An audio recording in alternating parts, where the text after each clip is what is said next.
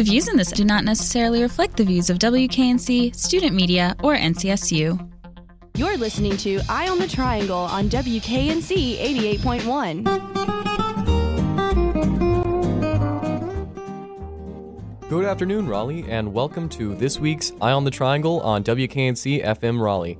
It's March 30th, the time is 4:05, and on behalf of the team here at WKNC, I'd like to thank you for tuning in. I'm Nick Weaver. And I'm Mirtha Donistorg, bringing you this special episode of Eye on the Triangle in honor of International Women's Month here at the tail end of March. For today's Eye on the Triangle, we'll be bringing you a look at the events in the week ahead with the community calendar by Peter Svizzini. And Jake Winters brings you Snowverated. This week he reviews the film Brother. As always, the esteemed Nick Weaver brings you the Modest Mouth review. For today's album, he reviews Honeyblood, the eponymous debut of the all-female band Honeyblood. Taking a break from pop culture, this week Jamie Hollow will be doing a special piece about Greerfest, a music festival in honor of Emma Greer DiBiase, who died from cancer this past weekend. Looking back at women's clothing through the ages, Marissa Jordan will be taking a look today at the history of the bra and its societal impact on women. But first, as always, Saif Hassan has the news beyond the headlines, and Kevin Cronk gives us a look at the news around North Carolina.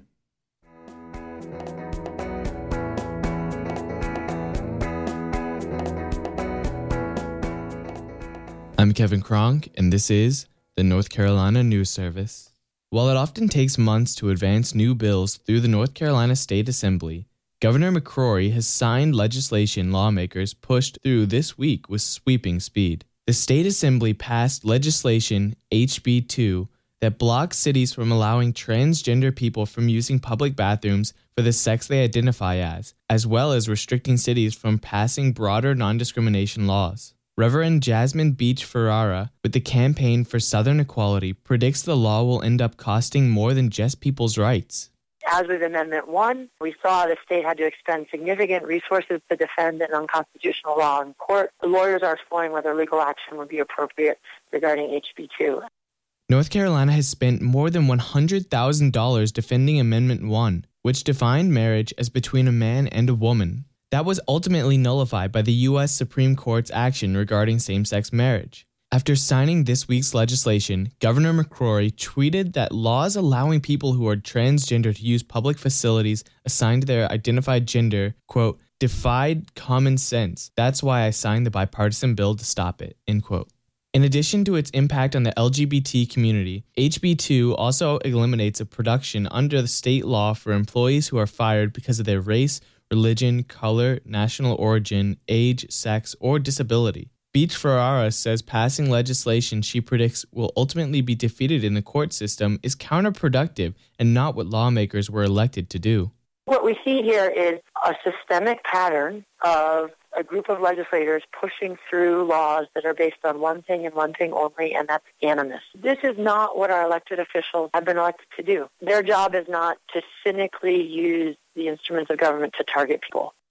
According to the Campaign for Southern Equality, there are currently 90 anti-LGBT bills at some stage of consideration in southern states. This week, Tennessee lawmakers took a bill that would restrict transgender students' access to bathrooms out of committee so it will not advance to a vote.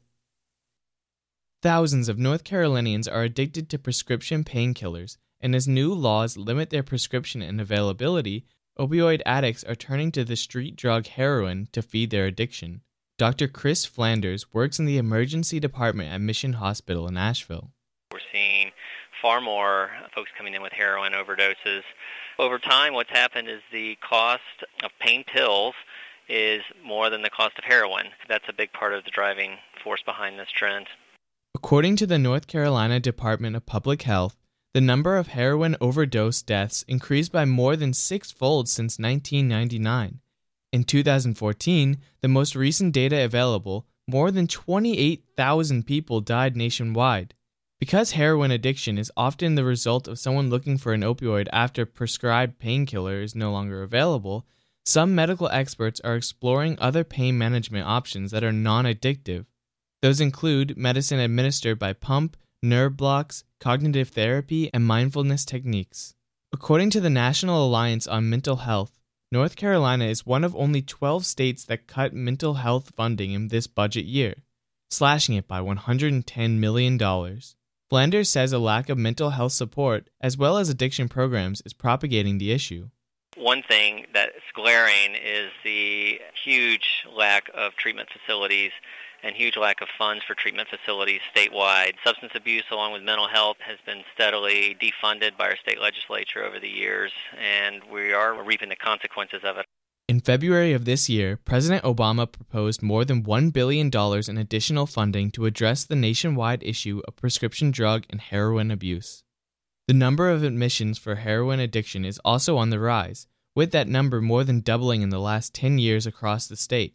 That's according to an analysis of data from the Substance Abuse and Mental Health Services Administration via the health news website Health Grove, which ranks North Carolina number 9 when it comes to admissions to treatment facilities.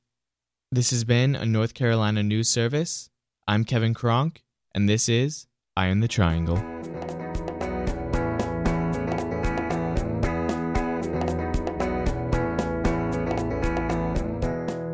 I'm Saif Hassan, and this is your news beyond the headlines.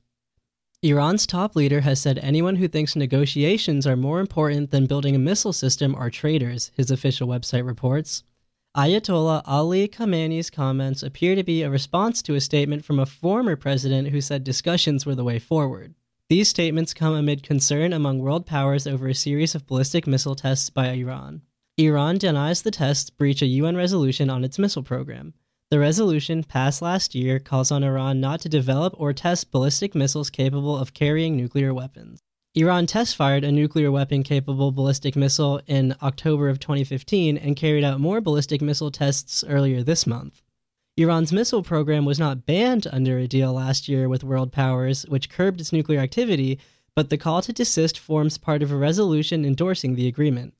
On Wednesday, UN Secretary-General Ban Ki-moon said the recent missile test had caused alarming concern, but that it would be up to the UN Security Council to decide what to do. In comments carried on his website, Iran's Ayatollah said any negotiations should be backed by military strength. People say tomorrow's world is a world of negotiations and not a world of missiles.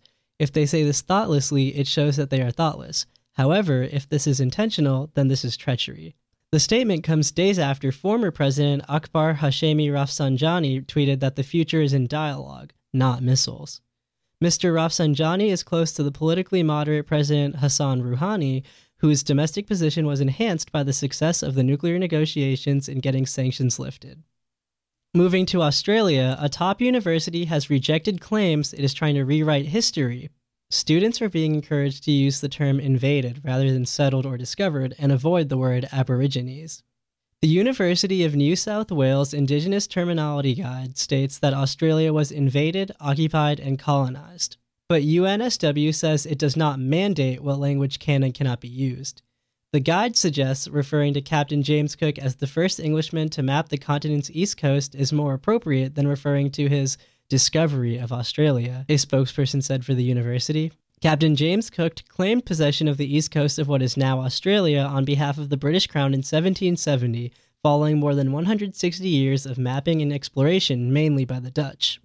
There were already more than 250 tribes of Aboriginal people living on the land, each with their own language, customs, and territories. Then began a process of colonization and land confiscation with denied Aboriginal people rights to land, citizenship, and equal status, rights which in many cases were only finally bestowed back in current decades. The authors of the Terminology Guide explained their approach at the start, saying that while all staff and students rely heavily upon language, it is also a vehicle for the expression of discrimination and prejudice and cannot be regarded as neutral or an unproblematic medium. In what follows, students are instructed to use the terms Indigenous Australian people or Aboriginal peoples in place of Aborigines or the Aboriginal people to avoid implying that all Indigenous Australians are the same. The guide also lists words such as primitive, simple, native, and prehistoric as less appropriate than complex and diverse societies. Use of the term nomadic is discouraged on the grounds that it implies that Indigenous Australians were not permanently settled, rationalizing the idea that the land was just there for the taking by English settlers. These guidelines have sparked outrage from more conservative Australians in TV and radio. Conservative radio host Alan Jones argues that political correctness is anathema to genuine scholarship. I'm Saif Hassan, and this has been your News Beyond the Headlines.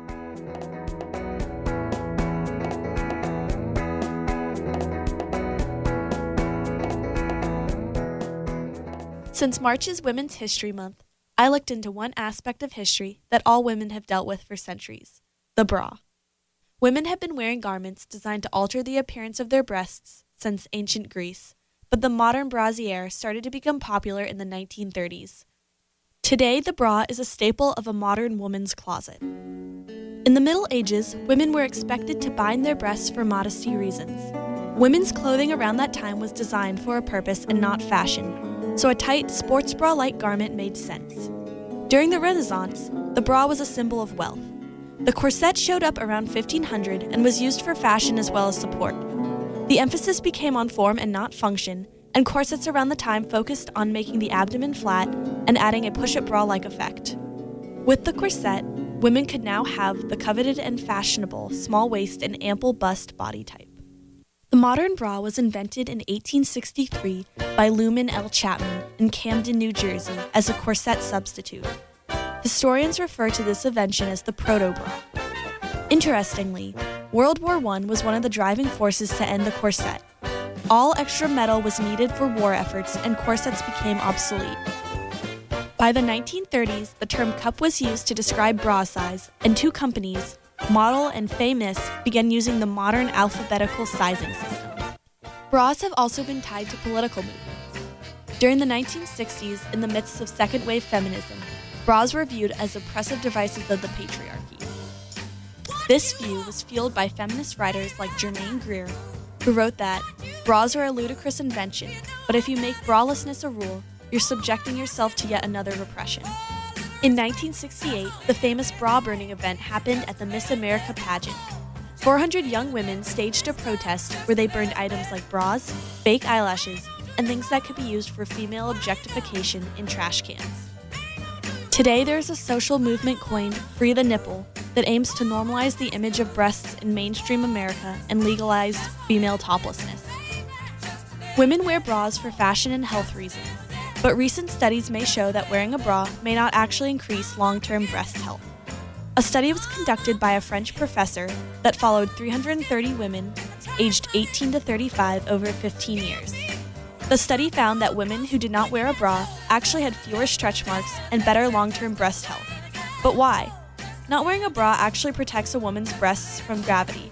It forces the woman to have better posture and helps her form muscles under the breasts that help with support. The bra has evolved so much over the past few centuries, and with new movements like Free the Nipple and the popularity of bralettes and bandeaus among the younger generation, maybe our society will revert to where the bra began, or eventually no bra at all. Marissa Jordan for Eye on the Triangle.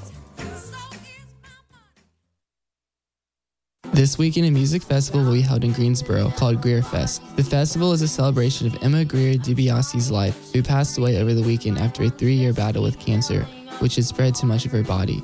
Greer was 16 years old and from Wilmington. She was diagnosed with cancer in 2013 and underwent extensive chemotherapy in Chapel Hill and was eventually declared cancer-free in 2014. Unfortunately, in April of last year, the cancer returned and worsened to a point where doctors told her at the beginning of the year she had anywhere from 3 weeks to 3 months left to live. Throughout her battle, Greer maintained a very positive outlook on life, creating a vivid social media life with her Vine account, Gibberton. She amassed over 200,000 followers and over 200 million loops on her Vine account and could very easily be considered a Vine star. Greer formed many relationships with people across the country and within her own home state of North Carolina, and touched many people with her extreme positivity and optimism despite the difficulties she faced. She even formed a band called Mesto and got to perform in January of 2016 as a lead singer. Greer Fest was created by Cameron Phipps and Leon Rash as a way to help raise money for the medical funds Greer's family has endured. The festival's lineup is primarily composed of many North Carolina hardcore bands, as Greer was a fan of the scene. Bands include North Carolina heavy hitters Society Sucker, Recently United Advent, Future Primitive, Joy, and many more. The festival will be held at the Blind Tiger in Greensboro on Saturday, April 2nd. All proceeds from the festival will go to Greer's medical funds. More information can be found at the Blind Tiger's website. This has been Jamie Hollow with Eye on the Triangle. I'm now signing off. Really wanna kiss you. I hate when I miss you. Hello and welcome. I'm Nick Weaver of Eye on the Triangle, and you are listening to the Modest Mouth Review.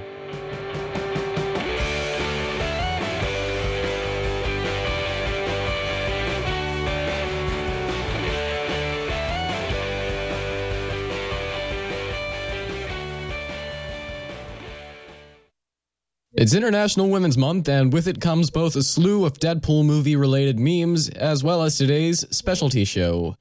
Today's album will thus be Honey Blood by Honey Blood, a female rock duo from Scotland.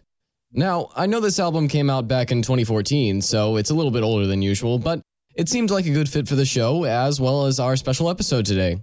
So, as always, the first question is, who are Honey Blood? Glad you asked, as always. Honey Blood are, as previously mentioned, a Scottish indie rock duo, and are new to the scene, with their eponymous debut, Honey Blood, being their most recent release. Technically, they started off with a few lo-fi releases that can be chalked up as singles, but this is their first release actually resembling an album. Their bio says they draw inspiration from bands like The Breeders and PJ Harvey, and I can definitely feel that after listening to the album. It's not the strongest resemblance ever, but they have that gusto that came with 90s female power bands, and some of the same groove. That's about where the similarities end, though, as Honey Blood are 100% their own band with their own style. Which leads us on to the music itself.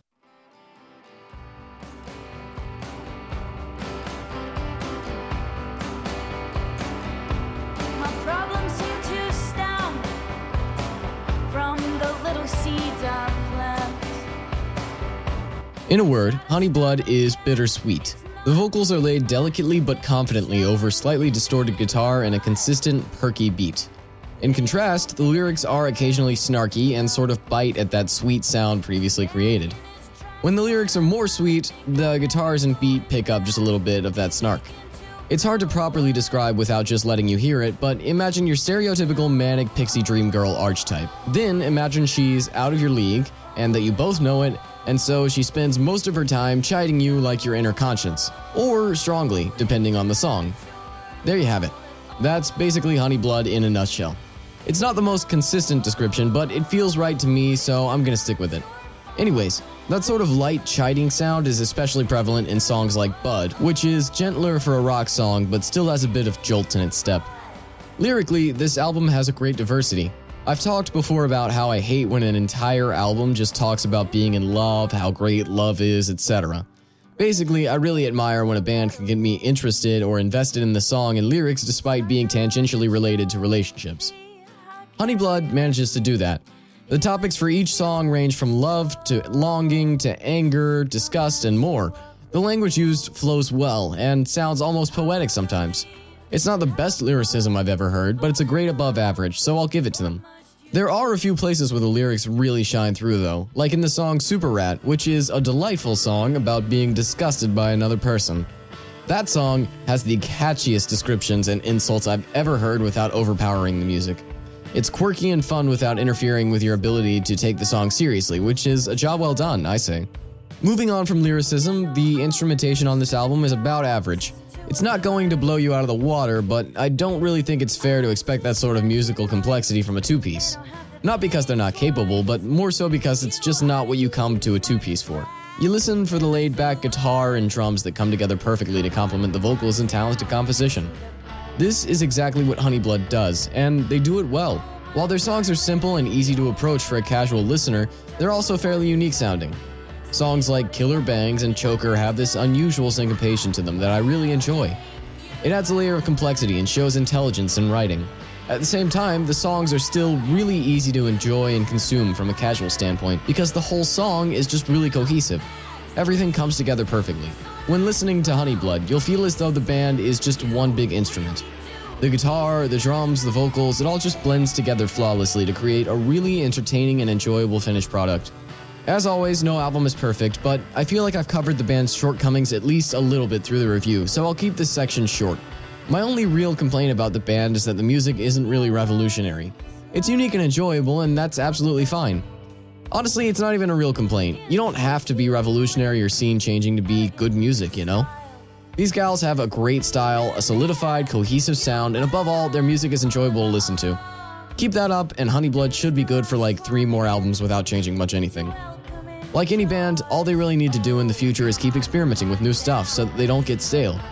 Not on a grand scale, but just little tweaks here and there to make their sound ever so slightly different. That's the way to go.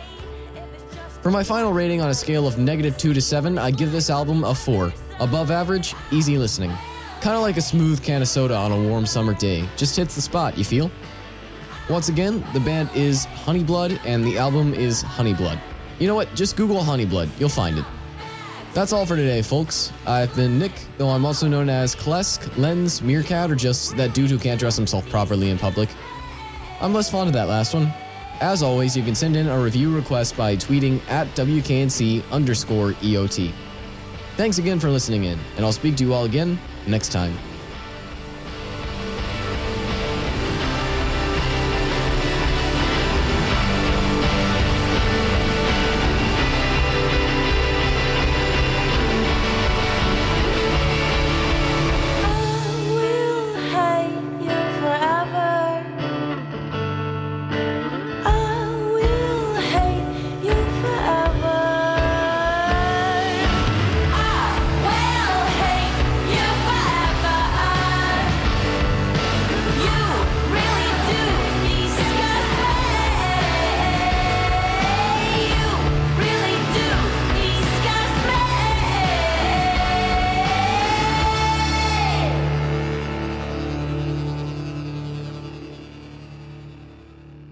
Hello, this is Jacob Winters for Eye on the Triangle. This is Snowverated, and this week I will be taking a look at the Russian film Brother.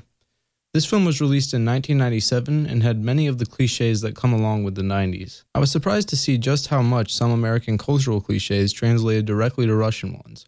There was club music, eating at McDonald's, and talk about LSD. Things I might have expected to see in a movie made in the US of a similar style. The differences were really what made the movie very interesting to watch. The style of music is similar to what American music was like, but it used a whole different set of chords as a standard. You can hear the influence from American styles, but you can definitely tell that it's different, enough to be called its own style of music. The story of the movie was pretty straightforward, but there's a lot left subtext that makes it hard enough to follow to where it keeps you paying attention. It is exactly what you would expect this kind of trauma to be like, complete with leaving home to see a forgotten relative, with the tough but fair protagonist fighting the multitude of goons for the typical 90s mob boss. While it was a stereotypical movie, I was still able to get into it. Stereotypical does not necessarily mean bad, and if there's enough nuance and attention to detail in a film, it will always be enjoyable. The characters were well developed. The development of the main character was not radical, as he began a good man and ended one, but he became harder through the movie. The characters around him were interesting to see how they changed, and his interactions with them changed over time as well. I felt that the attention to detail of the characters' individual personalities were done very well. Each had distinct traits and rarely did something I would have considered out of their character. The acting was not the best in many cases, but that goes for a lot of the same genre and time period, so it can be considered par for the course. The sets and cinematography of the film were probably my favorite part of this movie. They had some great shots of the city they were in, and the rooms were all decorated in a telling and interesting manner. The posters in the main character's bedroom tell of his interests, and he later speaks of them to someone else in the story. This attention to small detail can be found throughout the movie, and I found it really interesting and captivating. It really made it feel like a real place. As it was a foreign film, seeing the Russian setting was really going to be interesting enough, but they did a good job of showing the city, the different kinds of bridges, and pulling right up on the beach at one point, which is something I found very interesting. I was surprised that a movie of this type would take the time to put in scenic shots of the city, but was glad, and I felt it really gave a feeling to the surroundings. Another attention to detail that I can't be sure was on purpose or not was the gray skies. The skies in Russia may usually be gray, but I have no idea. There are many times when the skies are dreary there, and it rains a lot, and this adds an overall effect to the movie that really fit well with the rest of the story. Overall, I would give this movie a rating of 7 out of 10. The writing was well done, as well as the cinematography. The only things that I felt were lacking was the acting, which I can't say was terrible, and the story could have been a little bit more developed, but was very satisfying. It may be slightly harder to find this movie, but I'm sure if you search around the internet, you could find some way to access it. The Russian title of this film is Brat, which is Russian for brother, and the movie was written and directed by Alexei Balabanov. Thank you for listening to this week's edition of Eye on the Triangle and Snowverated. Enjoy the rest of your day.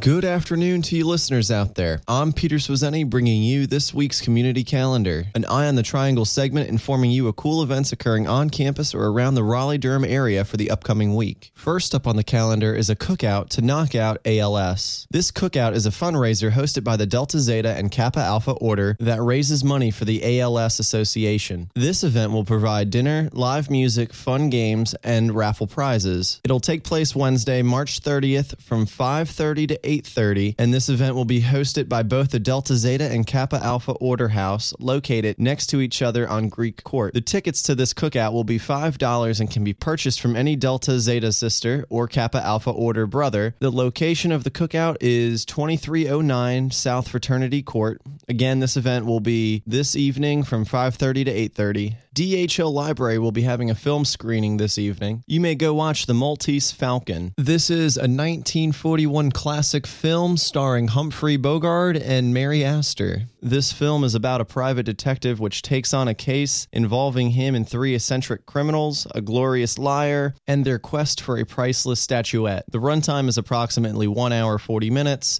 This screening is a collaboration between the NCSU libraries and the Wake County Public Libraries. Again, this film screening will be this evening from 7 to 8:45 in the DHL Library Auditorium. This event is open to the public. The DHL Library will be hosting an event titled Engineering an Engineering Toolset for Girls and Boys Too. This event will be led by Sibel Darren Guler. She is the founder of Technikio, a company which offers a series of toolkits which allow consumers to embed electronics into anything, with the intention to fill the gap of hands-on science and engineering products for children, especially those for young girls. In this program, she will discuss her research and testing strategies for designing a tool set that is girl-centric and gender-neutral. This event will be Thursday in the sandbox of the DHL Library and will take place from 3 to 4 in the afternoon. This program is made possible in part through the Diversity Mini Grant from NC State's Office of Institutional Equity and Diversity. This event is open to the public. There will be a 5K fundraising event occurring on Centennial Campus this Saturday. NC State Veterinary Hospital Iron Dog is a 5K run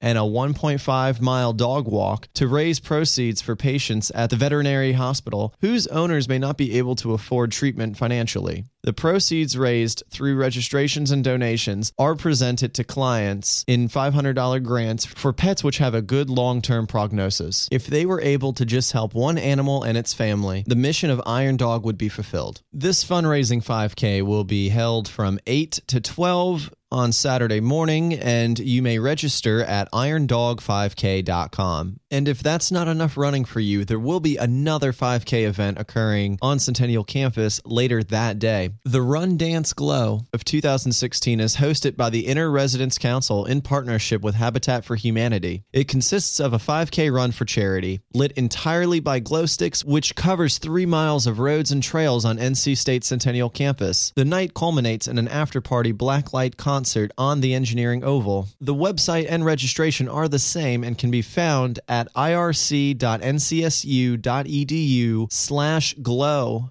NC State on-campus residents get in free. Off-campus students, faculty, and staff have a $5 registration fee. Community members not affiliated with NC State have a $15 registration fee. Again, the Run Dance Glow will be Saturday, April 2nd from 8 p.m. to 11 p.m. I hope one or more of these events caught your interest. If you had any questions or any events you would like to promote on the community calendar, you may send your request to publicaffairs@wknc.org.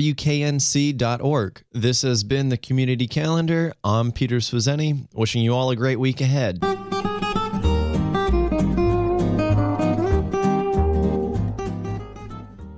So, Nick, I think women are awesome. It'll be a shame to see International Women's Month go. I like celebrating myself, obviously, but something that is exciting, I think, is that in 2 days will be the start of April, which means April Fool's Day. Are you going to be fooling anybody? Oh gosh, I sure would love to. I've always had, I've always had the idea to prank somebody with soap and Oreos instead of like the cream, but I've never been proactive enough to pull it off. That's pretty harsh. But listeners, if you think that Nick should be proactive enough, or if you think he will give somebody soap poisoning, Tweet us at WKNC_EOT. For April Fools, actually, in France, for April 1st, they do this thing called Le Poisson d'Avril, which means the fish of April.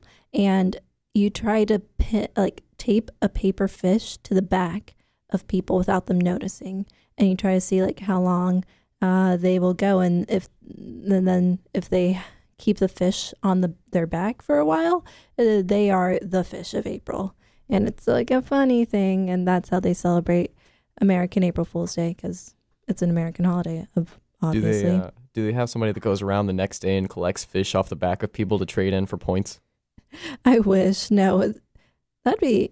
it's paper fish, and you like color them, and it's just a fun activity. Or maybe that's only what you do in high school Americanized French classes. Not sure. But either way, I'd like to thank Kevin Kronk, Nick Weaver, Jamie Holla, Saif Hassan, and Peter Svizeni for contributing. As always, if you heard anything you liked, you hated, or anything that made you think, let us know on Twitter at WKNC_EOT. And be sure to check out our blog and podcast at WKNC-EOT.tumblr.com. You can catch another episode of Eye on the Triangle next Wednesday, right here on WKNC. For Eye on the Triangle, I'm Mirtha Donistorg. And I'm Nick Weaver. Thank you for listening, and have a nice day.